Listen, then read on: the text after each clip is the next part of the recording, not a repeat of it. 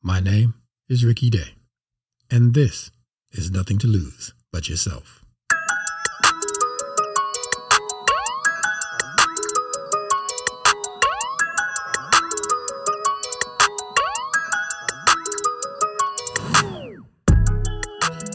What's going on, everybody? Good day to you wherever you may be.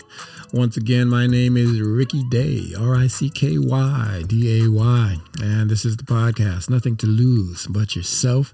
As always, I want to start with my gratitude. I thank you so much for tuning in and supporting and listening. You don't have to do it, but you guys are doing it, and you're doing it in strong numbers. So I'm very grateful, and I appreciate you guys for that, and thank you for that. And particularly today, because it's been a very, very challenging week for me and a couple of days here. I mean, challenging, like the kind of week that makes some people have a breakdown, but I'm a little stronger than that. And I've got a beautiful network of family and friends who support me. And most importantly, I've got my Lord, my Savior, Jesus Christ to lean on. And trust me, I've been leaning heavily the past 48 hours or so. So thank you for listening, because you're part of that support group. You are brightening my spirit, just knowing that you're out there. And why do I know you're out there? Because I read the stats and I know how many people are listening and how you're sharing and how this thing is steadily growing. And I don't take any of it for granted. So I thank you all so much. I appreciate you so much. And I'm looking forward to continue to grow together. To that end, by the way, the Instagram for the podcast is Nothing to Lose But Yourself.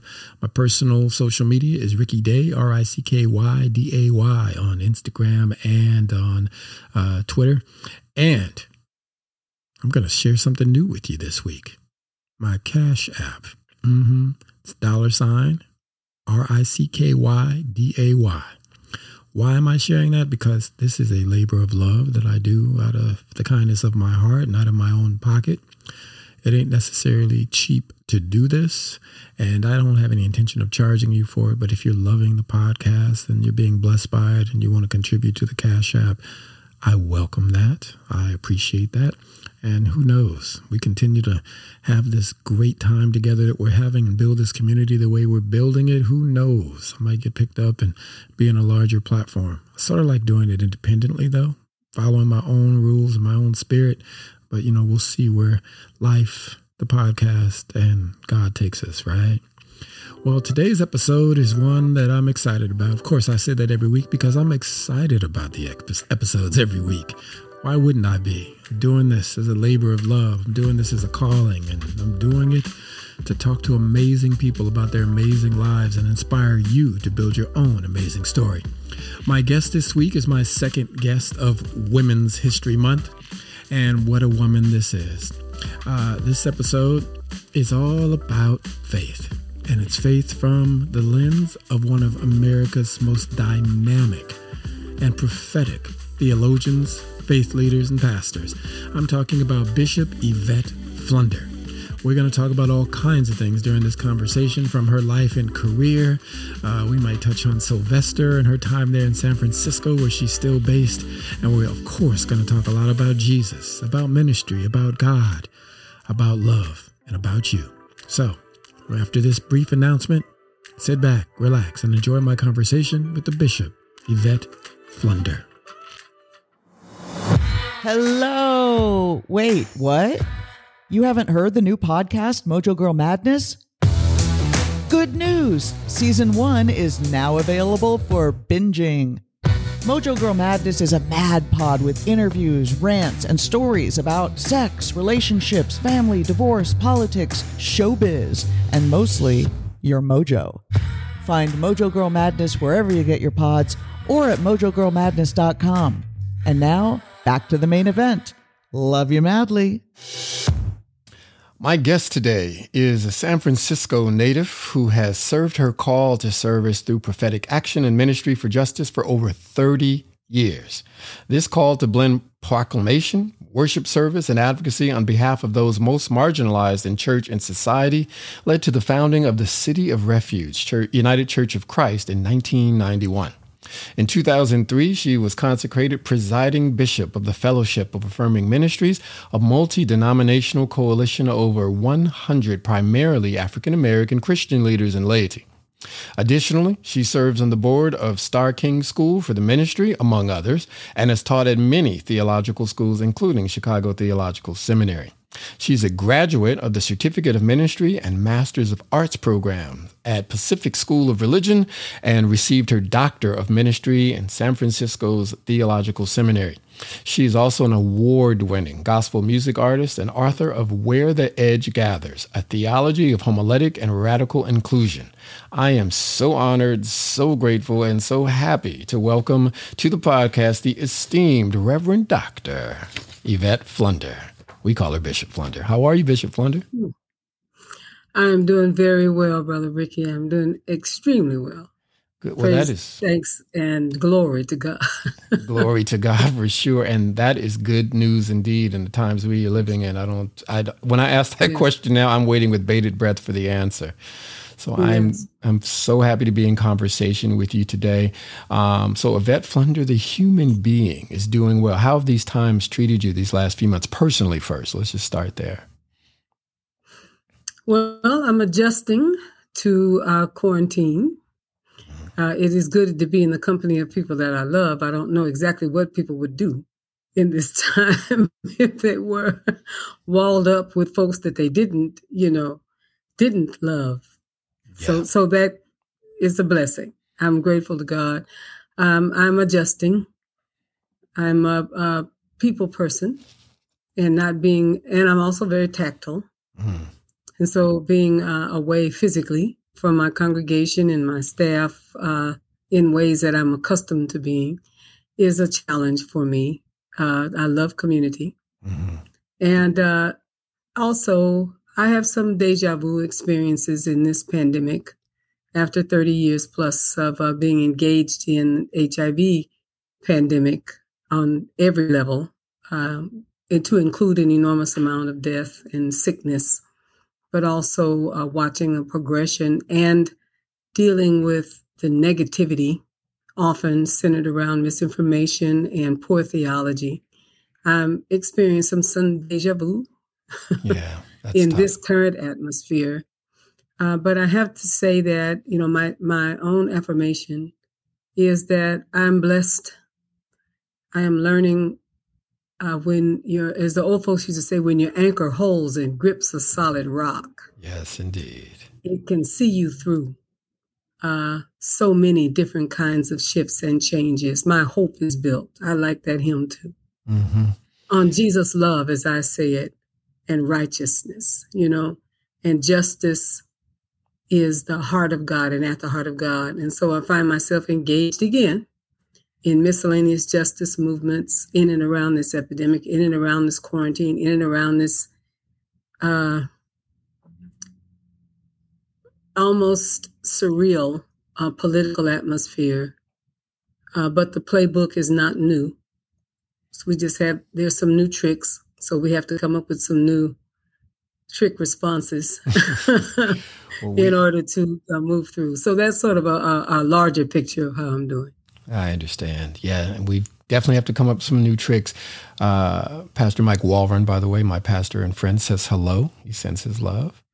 Give him my best. I will. He and I have these conversations with some consistency, and in many ways we've been here before. But my pushback is in many ways we haven't, because I think this is truly an authoritarian move that we're sitting in, and it easily could go either way, and we need to be very, very mindful of that. You're right about that. Yeah. What's life been like for Bishop Yvette Flunder, the theologian, pastor, and social justice warrior? I know that's a little bit different. I mean, the two are in the same body, but the human being's moving one way. The theologian, the social justice warrior, has got a lot of work on her plate, I can imagine, as well. How are you? How's the fellowship, the congregations?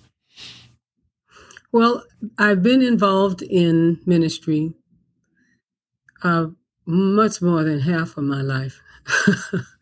And the consequence of which is I can see patterns. When you live long enough, you can see patterns. This is not a place that we have not been before. They're just different players, different patterns. That's a good way for me to put it. And I feel blessed to have seen all the way from, the 60s, 70s, civil rights engagements to the LGBT rights engagements, the women's rights engagements, until we reach the point where we are seeing the tip of the iceberg of the drowning of white supremacy, and there's a huge, desperate hue and cry in the atmosphere that we are in. It is desperate because it knows very clearly that its time is coming to an end. This whole concept of superiority and manifest destiny and power over dynamics that are somehow or other supported by God. That is amazing, to me. But it's not new. This is not new. Mm-hmm. Just about every war, almost all of the bloodshed and all of the ways in which people have taken over people's lives or people's lands has somehow been blamed on God. It sort of sanctifies it. When you're doing dirt, sure enough, Absolutely. You can do dirt in the name of God. That makes it, sanctified. But what I'm also seeing, because of how many decades I've been in this work, is a wonderful progression. And just one case in point, there's much I could say about it. Our people who have been traditionally marginalized in this country, people of color, immigrant people, LGBT people, women's rights, what I am seeing that makes this so very different is probably best described in what I watched happen in the Black Lives Matter marches and movements. First of all, the sustainability. It wasn't a one-day affair. At all. Yeah. It just went on and it went on and it showed up in another city and it showed up in another city. And probably the most incredible thing is that Black Lives Matter marches were happening in other countries. Mm-hmm. They didn't speak English, and they had to say Black Lives Matter in another language, and it was some cases where there were very few Black people in the Black Lives Matter. Including march, here in the States. It was incredible. And then the other thing that blessed my whole socks off was watching people in the streets that were, of course, Black lives, but the children of white supremacists, the offspring, second, third generation of people who did so much evil to people of color just because they were people of color. Their children became a physical and visible, tangible testimony that they did not want to carry over those realities into their generation. Now, I've seen a lot of marches. I've seen some marches that were multiracial, but not to this extent, where they put themselves in the way of rubber bullets and put themselves in the way of being arrested, being battered, being, water hosed, being in the fray for real, physically, theologically, intellectually, financially. That is something that perhaps Martin, and Malcolm perhaps wished for or saw in the spirit, but I saw it with my own eyes. And what a powerful statement that is of the bending of the arc of justice in the right direction. Absolutely. I got emotional hearing you talk about it and recalling it, because I was in many of the marches. And that is absolutely the truth. It's absolutely the case. In some cases, and this is not to undercut my own passion because I'm clearly passionate, but some of these young people, these young people who benefit from the privilege were out there with more passion and more force than even some of us. It was unbelievable to watch. And it is a blessing to see. And I trust that it will continue, because they don't want to live in the world that we've given to them. And who in their right mind would? That's just really profound. Before we go too much more deep into our conversation, I want to give listeners a chance to really kind of understand who you are as a human being. Of course, I know, and many people know, but a lot of my listeners are millennials and Gen Z, and some have heard and some haven't. So I'd like you to unpack a little bit of who you are. Tell us a little bit about who is Bishop Yvette Flunder, the woman, in terms of what's your pronoun? How do you identify? And there's a couple of theological terms that have been identified with you I want to connect to. But let's start with the personal first. What are your pronouns? Okay. How do you identify? So let's see. How do I identify? I think that's probably very important. Mm-hmm. I am a person of African descent, without question. I'm also a progeny of a generation of folks who were raised in the Southland. My mother is part of the diaspora, and my father also from Texas and southern Oklahoma. And they came here with their parents just before World War II. So I was raised in the womb of a Black family, though it was in California. The womb was very Black and Southern, hence my colloquial and my wonderful Black folks accent, which I just love, which I will not surrender for anything. I love it. I like good words like show enough. That kind of stuff works for me. But and it works so well with the timbre of your voice as well. I can listen to you speak all night. Well, I would love to say that it's unique to me, but if you'd heard my mother and my grandmother, they definitely are reincarnated in my contralto. So that's a very important reality. And my family was deeply a part of the Church of God in Christ. We are Trinitarian Pentecostals. That's who I was raised among. That's where I learned how to clap on the 2 and the 4, and we dance in service. We had church just about every night in the week. I have often said to people that Pentecostals talked a lot about being free from sin. I said, but the rest of the story is we didn't have time for sin. By the time you got home from school and from work, you got a little something to eat.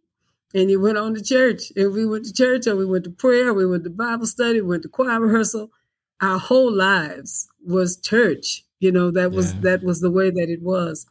The womb of the Black Pentecostal church, specifically the Church of God in Christ, is what raised me up. Taught me the importance of seeking a personal relationship with the divine. They had so much to do with my prayer life, my intimate worship that is not been hampered by anything, truth be told. I love to witness and enjoy and involve myself in personal prayer and meditation because I do believe in God.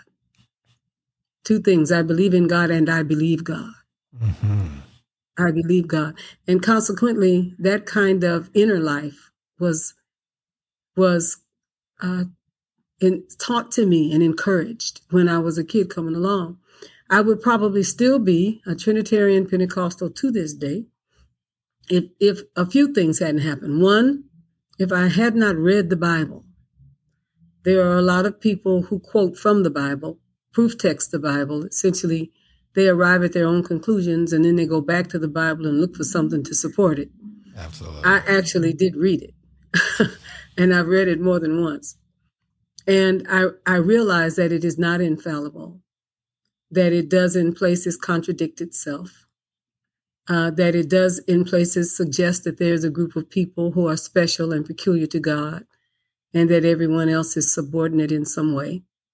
That the power over dynamic for slaves and for women is not at all what I embrace in what I believe about the justice heart of God.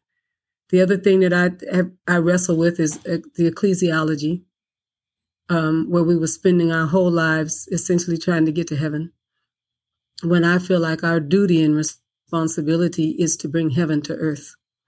Thy will be done on earth. I can hear Jesus praying that, as it is in heaven. But we spent most of our time trying to get to heaven. That's what we're trying to get to heaven. But our duty is to bring, I believe, our responsibility, if we say we know the divine and are known by the divine, would be to bring heaven to earth. The other thing is that I am almost 36 years in the most outstanding and incredible love relationship that any human being could ask for. Shirley is the answer to my heartbeat. It beats once and then beats in her heart, and hers beats once and beats in my heart. Co-joined. Yes. She is my gift from the divine, and in so many ways. I know she's a gift to many others, but she is my gift. There would not be a City of Refuge. There would not be a Fellowship of Affirming Ministries, most likely, had it not been for her strength and her encouragement and her clarity about the call. We walked into it together. We remain into it together almost 40 years. And I'm grateful to God for her presence in my life. But my relationship with Shirley was the principal departure for me from the organization that I was born in. Yes, I ran into some issues about the fallibility of the text. But when I decided that she was chosen for me by the divine to be in my life and to help me, to raise my daughter, whose father died from HIV complications many years ago. And we raised a niece of hers, whose mother, Shirley's sister, died. And they're 6 months apart. And she was given to me and to my daughter. And I was given to her and to her niece. And we became a family. And it became very problematic for the church that raised me to find ways to be inclusive of the LGBT community, to find ways to be inclusive of women with a full charge of ministry. Mm-hmm. I knew I was a pastor way long before everybody said it, way long time, but it was not allowed in the church that I was raised in. So if those departures had not occurred, the likelihood is that I would still be there. Mm-hmm. If I hadn't read the Bible, if I wasn't altogether really sure that Shirley is a gift from God for my life and ministry, and if I wasn't clear that I'm a woman with a full charge of ministry, I would likely still be connected. You see, that would have, because I love the sound of it. I love, like I said, clapping on the 2 and the 4, and I still dance in service. I still sing to myself in psalms and hymns and spiritual songs. I still speak in tongues when I pray, but just as like breathing. So, but I cannot abide some of the other realities. And those are the things that are in so many ways a departure. And then I'll finally say this. I knew myself to be called to the work of justice. I've known that also a long time. Mm-hmm. And I can't say why it is true. I just know that it is true. And it started early on when I used to bring like a little bird home whose wing was broken and try to get my mother to let me keep it until it healed up, you know. Mm-hmm. And, you know, I was good with stray cats and stray dogs and sometimes stray people, you know, early in my life. You know, my grandfather used to say, if you want to know what God has really called you to do, go around and see what do you find yourself doing. Mm-hmm. And I began to see what I was called to do. And when I began to see, as my grandfather said, what I was doing, that really was my call, I started to say yes to it. And I've been saying yes ever since. Now, I did not have to leave my denomination to find justice workers. There were some there, but they were not encouraged to be there. Mm-hmm. I did not have to leave my denomination to become involved and engaged in having a relationship that was a same gender relationship. Everything just about I know about human sexuality, I learned in church. Interesting. It's not like it wasn't a whole lot going on. the thing, I mean, I didn't have to leave church. There's plenty going on. The great unspoken truth. But it's, you know, it was just closeted. It's what I learned was a brand of sexuality that just did not tell the truth. Mm-hmm. And what I decided to do was tell the truth.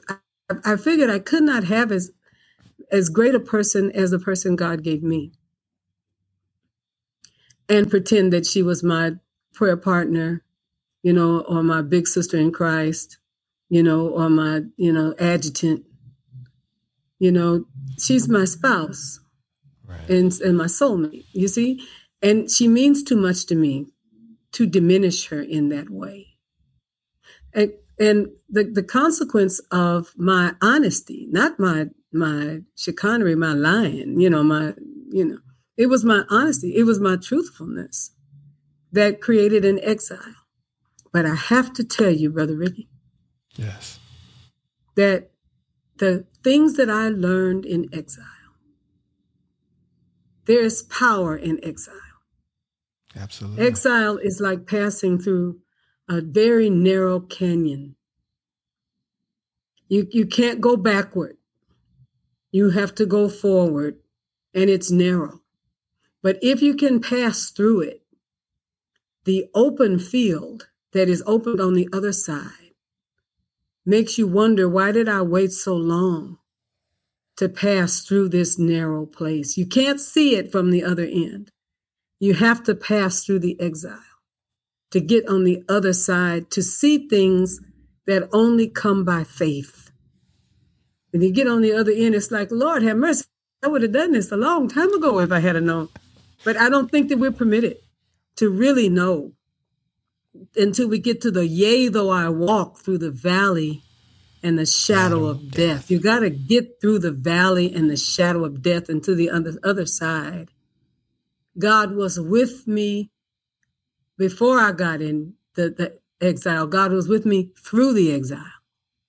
And then God revealed God's self in incredible ways on the other side of the exile. And I am so grateful for that. So it's a long answer to a short question, but that's really where my heart is about this. That was an honest and beautiful answer to a question. You're about to have me run around this room, except I'm trying to do a podcast, so I can't get off my chair. And I'm trying not to interrupt you. I want to amen and praise the Lord and everything else. That is a profoundly moving answer and the truth. I'm nowhere near where you are, but I've, walked into my journey and I've said yes to God in my service. I've said yes to who I am as an authentic person. And the measure of freedom that I've experienced already is already profound. And I can only imagine a journey like yours, what it feels like. One other thing I want to do before we get any deeper is, in terms of your theological point of view, you've been defined as a womanist, and in addition to being defined as a womanist, a reconciling liberation theologian.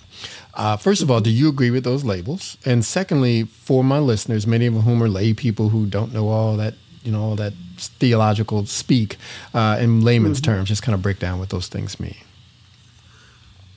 Yes, I am, by Alice Walker's definition, a womanist. And by many of my theologian sister kin and brother kin and person kin out there, I am a womanist in as much as I am not defined as feminist in truest sense of the word only. Not because I don't owe feminism a debt of gratitude for speaking out about the rights of women. But Alice Walker's concept of womanist suggests that women of color can ill afford to separate ourselves in some way from the roles of women and the importance of women in our entire family group. Essentially, we want to bring ourselves along, but we also want to bring our men along, bring our children along. That if we are liberated, we can liberate. None of us are free until all of us are free. That's the concept.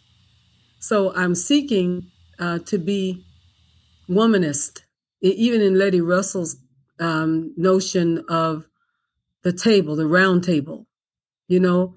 I believe in a round table way of leadership as versus a pyramid, a top-down table of leadership, where voices are heard and opinions are heard because all of us are specialized in something, and can bring something to the table. So to that degree, I understand the table principle, but the womanist principle is community oriented. It suggests that the whole community needs to feed at the breasts of God. The whole community, not just women, but the whole community needs to be breastfed. The Elohim, the concept of the many-breasted God, needs nurture. I had a Pentecostal moment there for me. I'm telling you, you're waking up the Pentecostal in me right now. Oh, it'll come up. You got to watch it. It'll sneak up on you. Listen, West Angeles Church of God in Christ here. Hallelujah. We understand each other. Our families were close. The Hamiltons and the Blakes were very close to one another in the early, right out of Azusa Street, Church of God in Christ. So I hear you, But there's a connection between what the church and the world needs now, and the world needs nurturing. I think we're coming to the end of these non-empathetic warrior types. And it doesn't take anything from manhood for nurture to take place. It does not. Not only do men and those who identify as men need to be nurtured, but need to nurture. It is a part of who we are. So it is a way that is not unique to women, but there's a womanist patina, a womanist theology, a womanist ecclesiology that has to be laid over the top of this to give us permission to think that nurturing is not weakness. Absolutely. It is not weakness. It is not weakness at all. It is in many ways the nature of God to nurture us. And that is my prayer. You see? It's beautiful. Yeah. And that is why I'm thought of in that way, I think, because that is very much a part of why. And so that is why I call myself womanist. That's that part of your question, The part of me that has to do with being a justice warrior, how I embrace justice, is there was a time in my life, it was justice or Jesus. I thought people that were engaged in justice just needed some more Jesus. That was just kind of the way I thought. So, honey, he's coming soon. I can't be getting in these marches and all this foolishness, this. And then I moved from justice or Jesus to justice and Jesus, where I sort of had these dichotomous streams that run between me. One of them that was very church, one of them that was very justice oriented. They didn't like each other either, by the way, I need to tell you. And then eventually they began to intersect, if you understand what I mean, which was also very important internally for me. But then the third thing that I would leave you with is that I'm evolved spiritually to a place now where I call it justice for Jesus. And somebody has asked me many times, well, what in the world does that mean? Justice for Jesus don't need no help. I said, no, what needs help is the way in which Jesus has been portrayed. How in Christ's name do we get from this young 30-something year old Palestinian Jew, brown Palestinian Jew, how do we get this supremacist, racist, homophobic, woman-hating, blood-shedding guy? How did we morph him from who he was and is, in my mind, to who we need him to become, to in some way defend evil in the world? So justice for Jesus suggests that if we're going to say we're followers of the man from Nazareth who believed himself to be placed in time and space as the express image of God on earth, right? And that we worship him in that way in many, many places and call on his name in that way. How did we turn him in to the ruthless person who people suggest is behind almost all of the conversation, particularly coming out of conservative Christianity in our nation now, but going as far back as all of the blood that was shed in his name in every war, just about the bloodiest wars that we've had historically as human beings have been blamed on the divine in some way. That's just unbelievable to me that we can do that. So the end of war and the diminishment of one group of people over another, whether it's race or gender or ethnicity or whatever it is, orientation, whatever it is, stop blaming it on Jesus. Please stop. Stop using Jesus to sanctify what you hate. Don't give it to Jesus. Jesus needs some justice. Jesus needs to be returned to Jesus' original premise. And remember, when Jesus got to the temple, and they were doing that, they were abusing people, forcing them to purchase things that they could not afford and selling it to them for high interest, knowing full well what they were doing was raping the people's pocketbooks. When Jesus walked into the temple and saw that happening, he tied up his stuff and flipped over tables. And you can imagine lambs and doves and pigeons flying around or running around all over the place. Because he said, you have made my Father's house a den of thieves. That applies to a lot of things right now. A lot of things are tied up in that right now. Justice for Jesus is where I have landed now. Whew. I was looking forward to this conversation all week, and let me tell you, it has not disappointed. I absolutely agree with you. As I was saying, Pastor Mike and I talk about these kinds of issues all the time. I'm a deep Howard Thurman fan, and it's just like, what on earth would cause people to do the things and say the things and be the things they're being in the name of Jesus of all people? It's unconscionable. Part of it goes back to what you talked about, though, with all the widely available mechanisms by which we could read the word.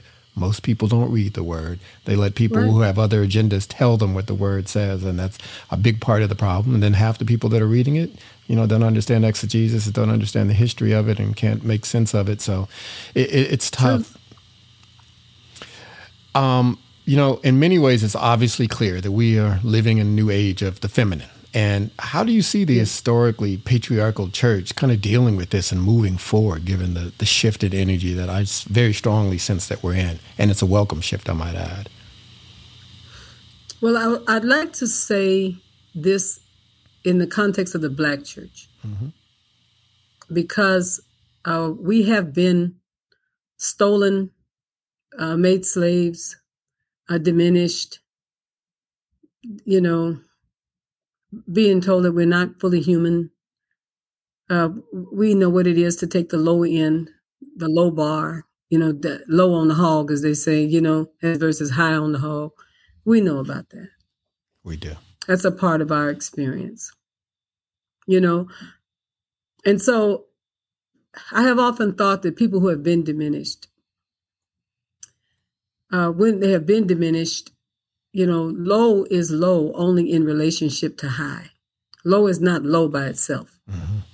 It is low because it is in direct relationship to high. Right. And when people are made to feel low, how are they going to feel high? They have to find somebody that is lower. That often happens among human beings. You take Irish. I'm 12% Irish. Some slaveholder somewhere back there. Yeah. But anyway, I'm 12% Irish. And Irish people were the niggers. I don't like the colloquial, but people will know it makes sense, of the white race, of the European races. They were lower than the French, lower than the English, lower than even the Scottish to some degree, lower than the French. They were thought to be like the scum on the bottom of your shoe in terms of a caste system. Right. They were lower. They came over here. They got involved in the United States. And actually, people of European descent created a whole new race. It's called white. Right. What is white? It's a combination of European this and that and this, that. And the Irish figured out how to up there, you intermarry with some English and some French, and you kick it up for yourself, if you understand what I'm saying. Yeah. But they also were the most ruthless among the slaveholders in many cases when they actually migrated to the South and began to be slaveholders, because they needed, as many people do, to diminish because they felt diminished. Yeah. And that's a human trait. And I have seen, and it works in both directions. Just let me put it this way, among us, sometimes as Black people, that sometimes we diminish people who are darker or have what we call bad hair as comparison to good hair, you know. Mm-hmm. Because you have some good hair, you could get better jobs. There was a time. You had some good hair and some fairer skin, and you could see some white in it. And what we couldn't have as good hair growing out of our heads, we got some straightening combs and some, you know, some hair grease, and we pressed our hair to look like it was straight, because that made us look like, at least until we sweated, that we had good hair. You know, what was the concept? Again, the concept is the power over dynamic when you've been made to feel diminished. And I have found out as a woman in the context of the Black church that the diminished people will diminish people. Absolutely. What is the answer to that? The only answer that I can think of, which I work for constantly, is for diminished people to cease to feel diminished. Absolutely. We have to name it. What is it about your own self that you hate? Because you have to hate something in you to need to diminish me. And that somehow you think you may be able to get rid of that if you get a house in the suburbs, or you try to get rid of your Black accent, or you try to eat the food that other people eat, or you try to go to the schools that other people go to, or you try to think of yourself as a highborn Black as compared to the lowborn Blacks that makes you try to marry into it, marry somebody fair skinned and then keep on getting fair skin, for your children until you can weed that thing out your bloodline. But it is that sense of needing to take on the way, the look, the hair, the jobs of the oppressor that makes us diminish one another. How do we get free from self-degradation? Because the end of self-degradation is the end of Black on Black crime. I need to go ahead and say it. Black people generally don't shoot white people. We shoot each other. Mm-hmm. An end to Black on Black diminishment by religion. An end. How do we do it? We have got to understand. How do we understand? We have to understand that our greatness pre-existed coming to this country. Absolutely. We had greatness. We had kingdoms. Mm-hmm. We had rulers. We had power. We had transportation. We had skills. We had Egypt. A whole nation before 3,500 years before AD 1. We had all of that pre-existed it. And we have to remember that and move from that place, understanding not only are we equal, but we must, in our DNA, have something to teach the whole world. Africa is everybody's mother. And that's something that Black people need to understand and know. Now, my house is not bathed in kente cloth. Mm-hmm. I have to tell you that. I'm not walking around here with a bunch of symbolism. I'm not mad at anybody who is. I've been to Africa many, many times. So I'm not in romantic connection to Africa. I've been to Africa many times. It's real to me. We have several churches there. It is real, like Southside Chicago is real to me. And Harlem is real to me. You understand what I'm saying? And Oakland, I do. East Oakland is real to me. So I'm not romanticizing Africa. What I am, however, is lifting up that there's something in my blood that says that I need to not self-diminish. And I need to be very mindful that I don't drink the Kool-Aid that suggests that something is systemically wrong with my people.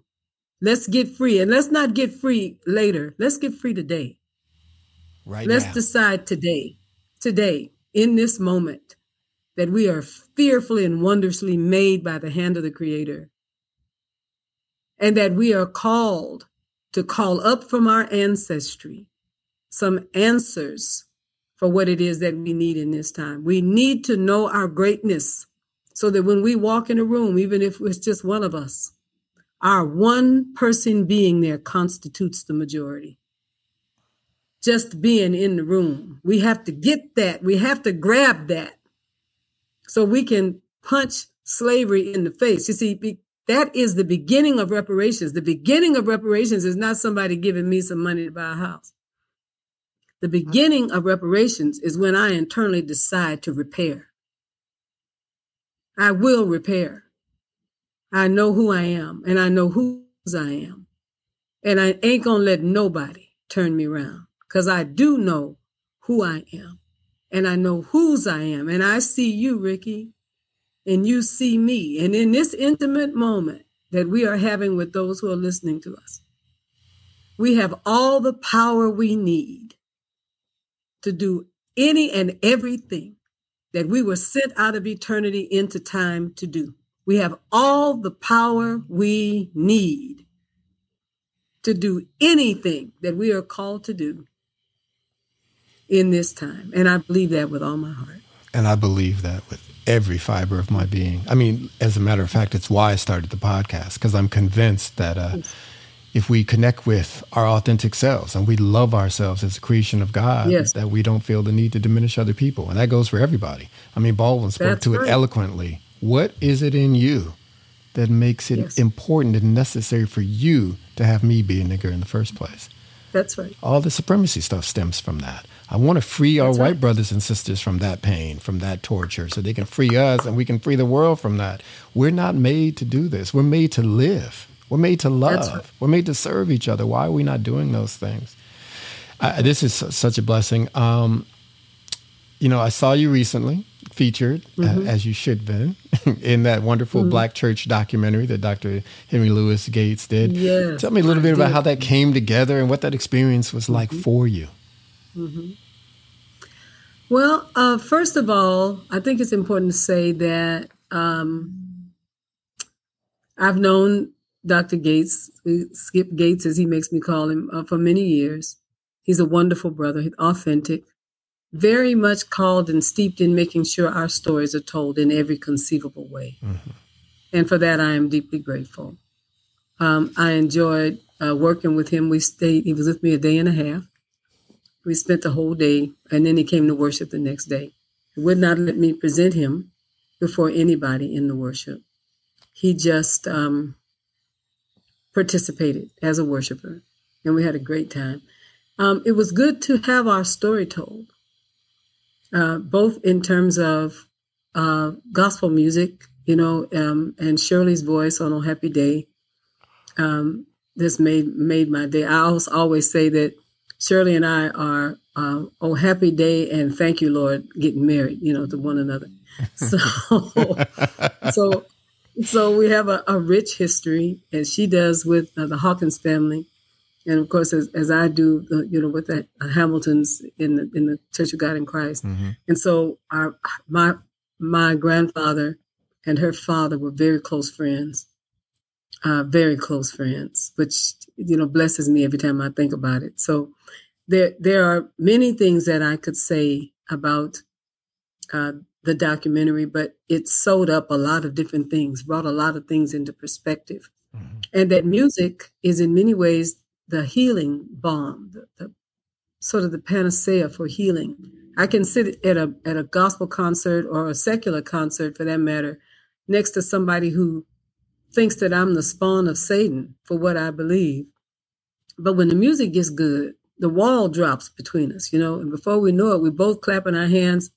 We both weeping together, we both dancing on the floor together, because it is a universal language. It breaks barriers.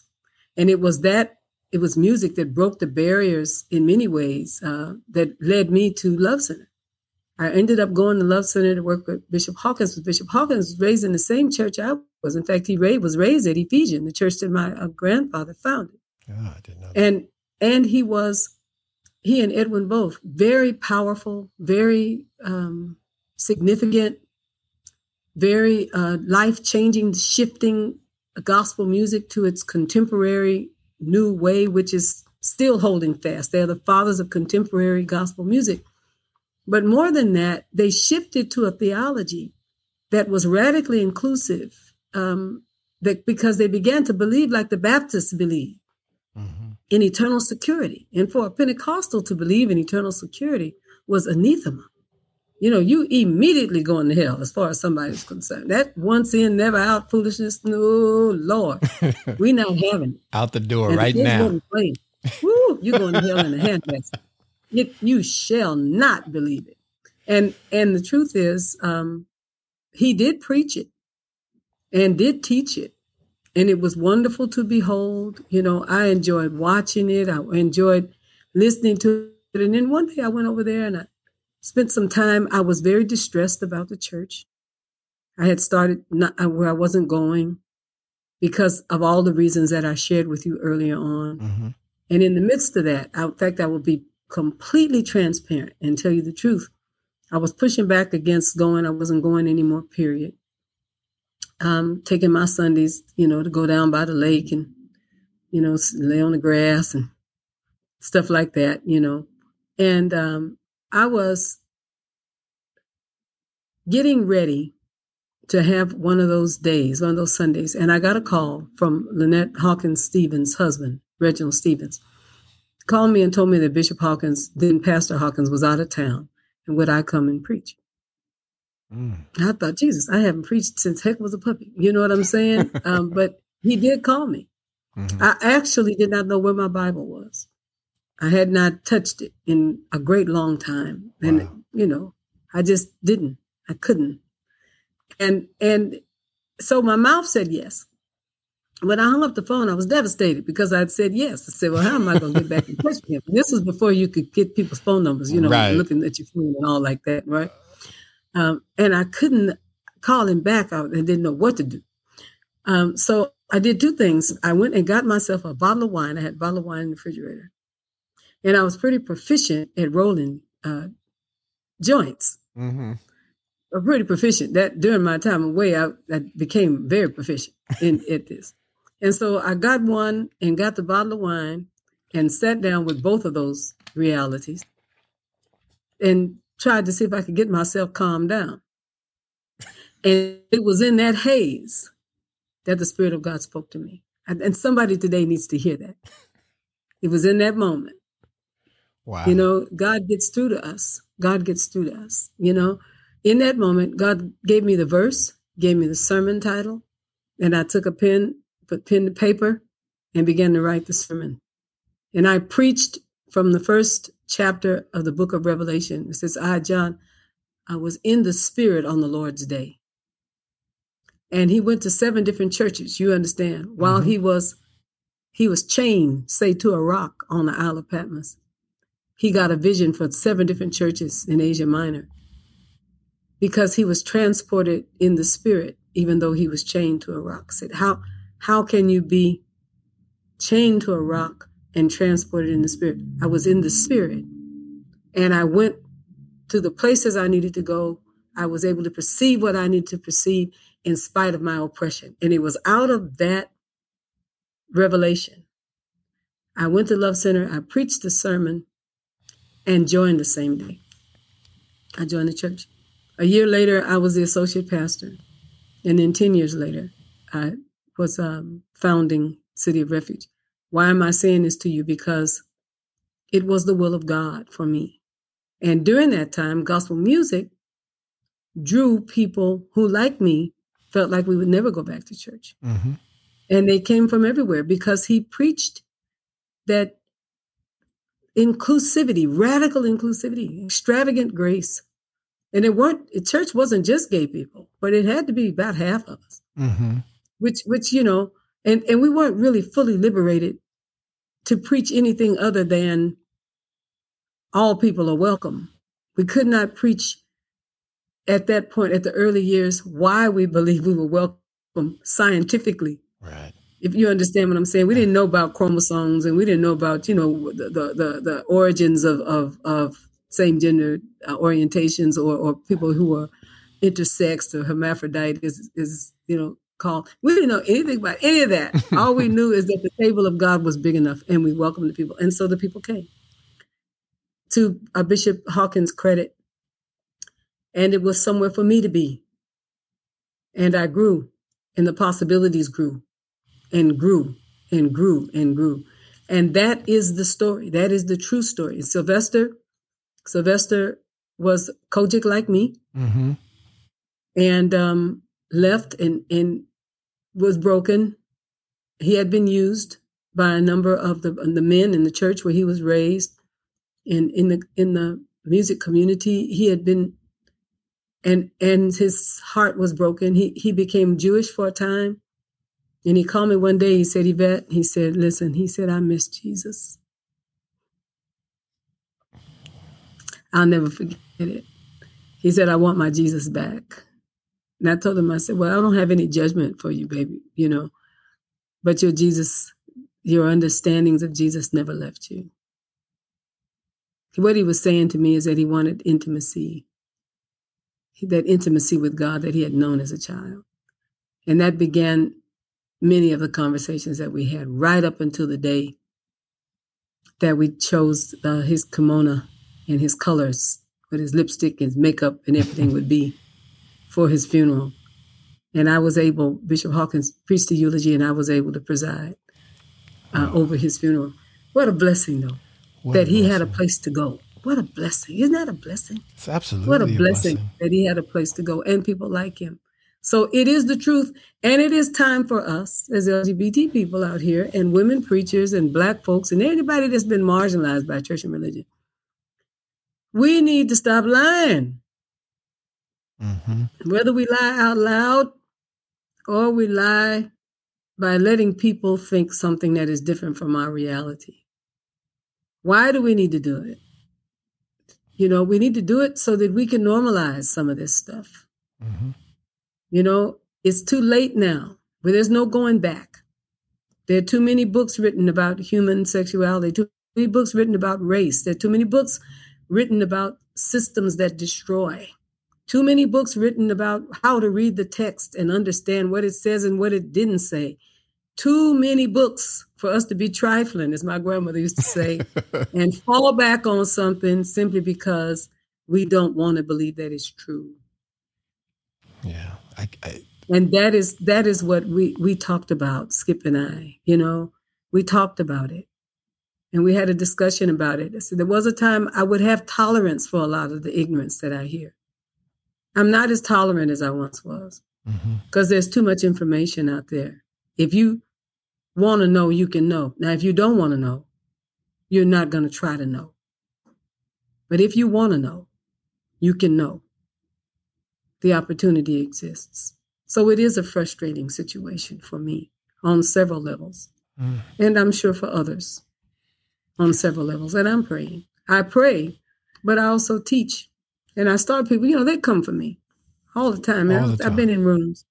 I've been in situations. I've been called to things, and then I get there, and there's a lynch mob, if you know what I mean, theological lynch mob waiting for me. Mm-hmm. And I start the people out from the very beginning and say, let me tell you, because I see you all got your big Bibles, and then you have bookmarks in them. So you partition the part of the Bible that you're going to come for me with. I understand that you got that. I got you. So let me help you from the very beginning. I am not a biblical literalist. And they go, well, what does that mean? Right? There are things that are very problematic for me. I can't quote the scripture, slaves, obey your masters. I'm not good with that. So, and there's a few others, but I can be honest with you. I'm not a literalist. What I do with the text is I interpret it and I interrogate it. Because in the beginning was the Word, and the Word was with God, and the Word was God. What is the Word? The Word is Logos. It is the expression of God. I am Logos. Mm-hmm. You are Logos. Mm-hmm. I am the walking Word of God, just like you are the walking Word of God. The texts are words about God. There's a distinct difference in the two. Huge difference. Huge. And this is the conversation. And when I said that in that gathering, slowly but surely, the people started closing great big Bibles. And we began to have words with each other about the word. And when we left, we were singing and praying and weeping together. Why? It is because we are not people of letter. We are the people of spirit. The letter killeth. The spirit makes alive.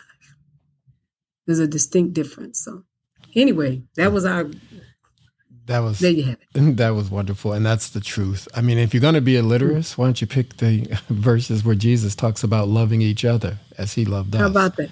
How about that if you want to be a literalist? How about that? I want to be mindful of your time. I just want to end with a couple of things here.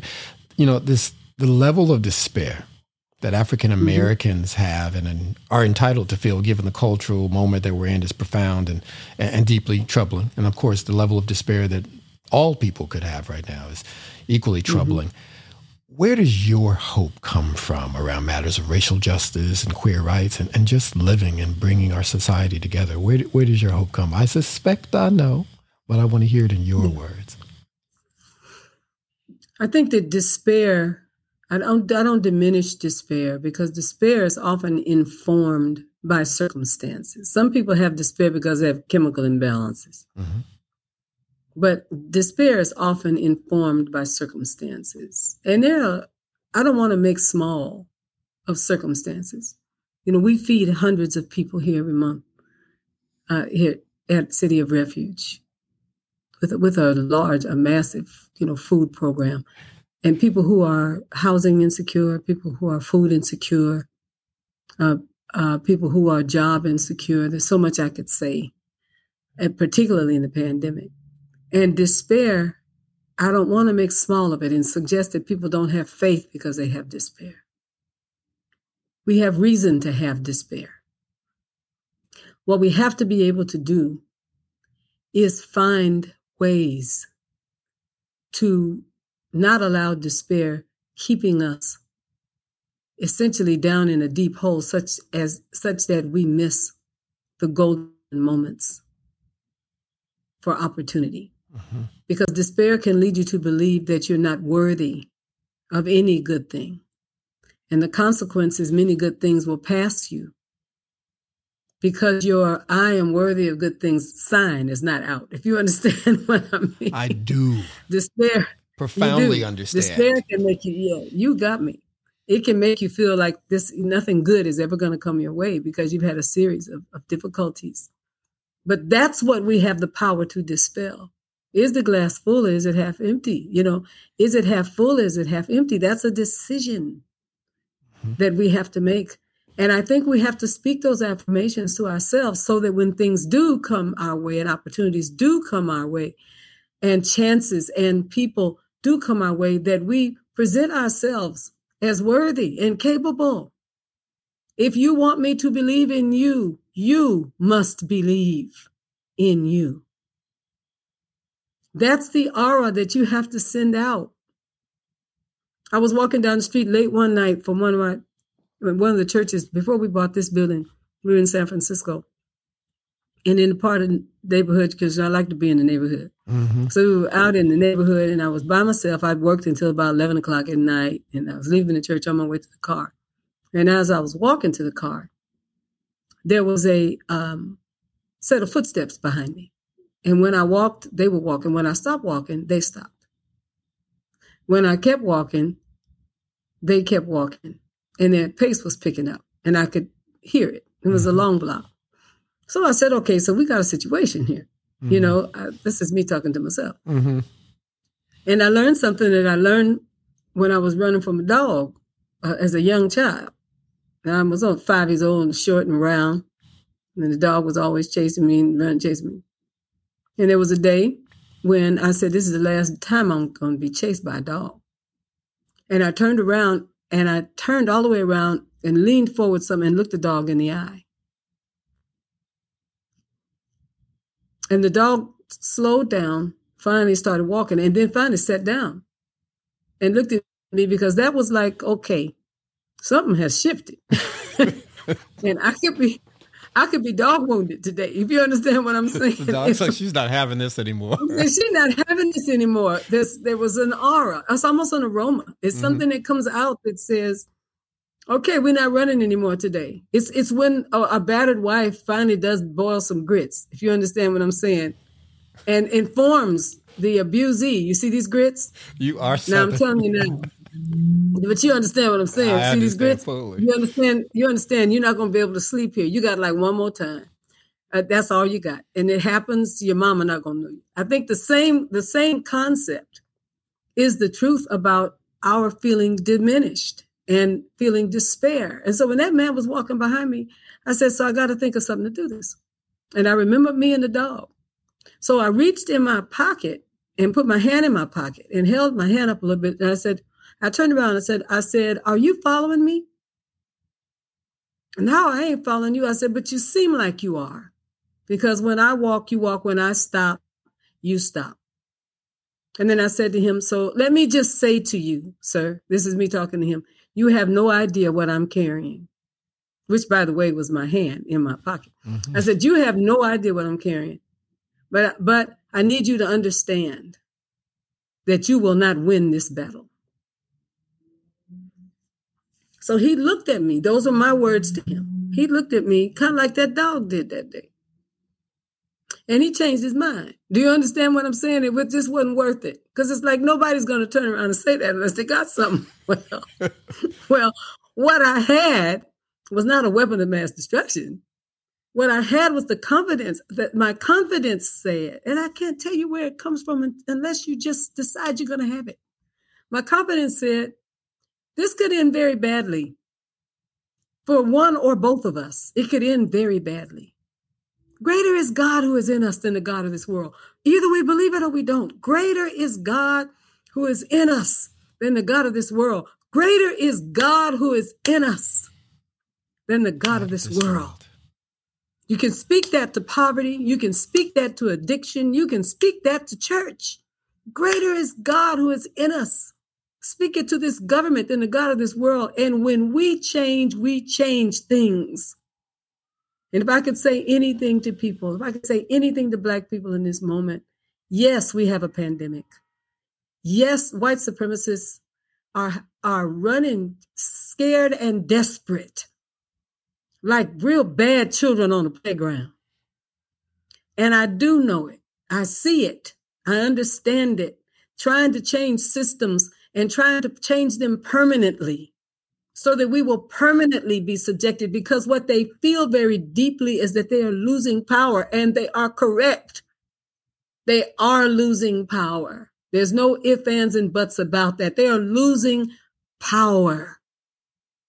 If for no other reason than my baby grandson is 11 years old, when he is a grown man, people of color will be the majority in this nation.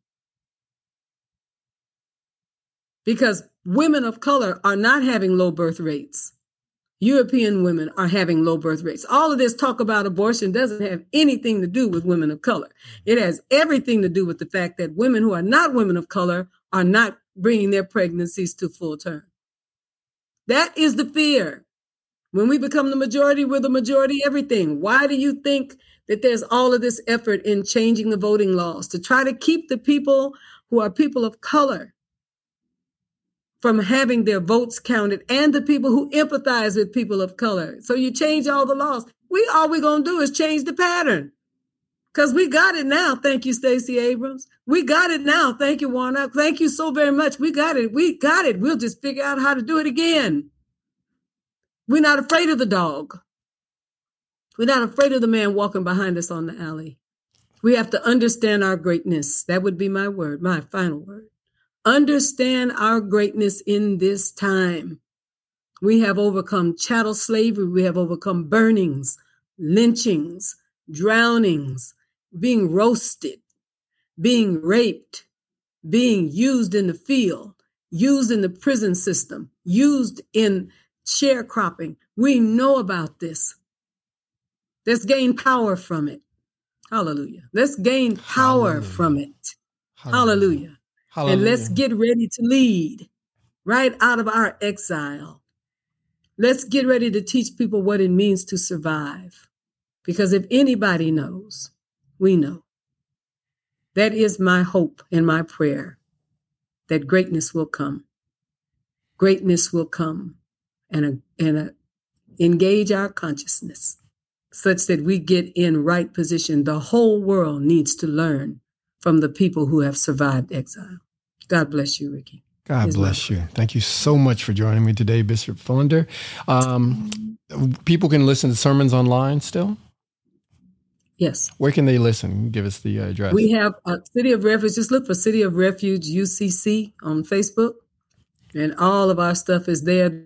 The other presence we have is the Gatekeepers, which is also on Facebook. On my Facebook page, Bishop Yvette Flunder, you can find the Gatekeepers, where we have political conversations all the time with Bishop Pearson, who is the co-host that works with me and us, and Bishop-elect Vanessa Brown. She is the person who does the questions, and Dr. we Brown and our guests do the conversations, And so you can find us on Facebook, Bishop Yvette Flunder, and find us on Facebook, City of Refuge United Church of Christ, and you will hear our sermons and our conversations. Yes. Well, we will do that. I will share that with all the listeners. And I thank you again for coming today. I was blessed. I know the listeners have been blessed. And I appreciate you so much. Have a wonderful, wonderful rest of your day. You too. And we'll talk soon. You too, brother. We love you with the love of God. Take good care. Love you as well. Thank you. I will. You too. Bye. What a wonderful conversation with a wonderful person. Bishop Yvette Flunder is a treasure. She's an inspirational figure driven by love and focused on justice as it emerges from the heart of God. She's a living reminder of the importance of reading the Bible or whatever sacred text that you follow for yourself so that you don't allow other people and their agendas to lead you astray. She's tenacious when necessary, tender at her core, and thoroughly authentic. She's a reminder of the power of love, the importance of inclusivity, and a symbol of the call of God to live this life as the person you were created to be. Bishop Flunder is also a symbol of the power and the gift of authenticity. How not to allow others to define you on any terms other than your own, or to define Jesus as anything other than the justice warrior, embodiment of the divine and the living word of God that he is.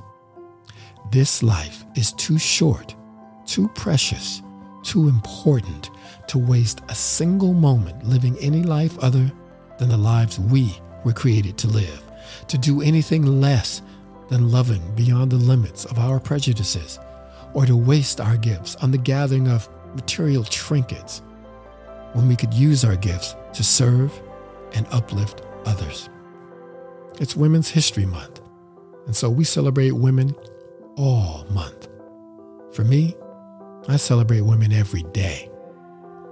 When you hear a prophetic voice speaking with as much clarity, honesty, and power as Bishop Flunder, it baffles the mind that women were not allowed to preach, teach, or otherwise lead in the church with any regularity until recently, and still are not allowed to serve in some denominations and in many churches to this day. Equally troubling is the fact that so many of our churches thrive as a result of their music ministries, but seek to silence the queer voices that are often responsible for those ministries and so many other acts of service. LGBTQ voices like Bishop Flunder have often led the march towards equal rights, but have also been purposefully overlooked and erased. It is my sincere hope that Bishop Flunder's life is an inspiration to each of us to go deep inside ourselves and to meet our true selves waiting there and to give ourselves a long, deep hug. To tell ourselves how much we love ourselves and the power who created us. And then to embrace that spark of divinity that exists inside each of us and indeed powers each of us to move through our days in a way that brings honor to the gift that is this life and to bring glory to the one who created us. When we learn to love ourselves, perhaps then we can cease seeking to diminish others and to begin to live life joyfully and with grace. I thank you again for joining us this week. My name is Ricky Day, and this is Nothing to Lose But Yourself. Don't forget to follow on Instagram, Nothing to Lose But Yourself. Follow my personal social media, Ricky Day, RICKYDAY on Twitter and on Instagram.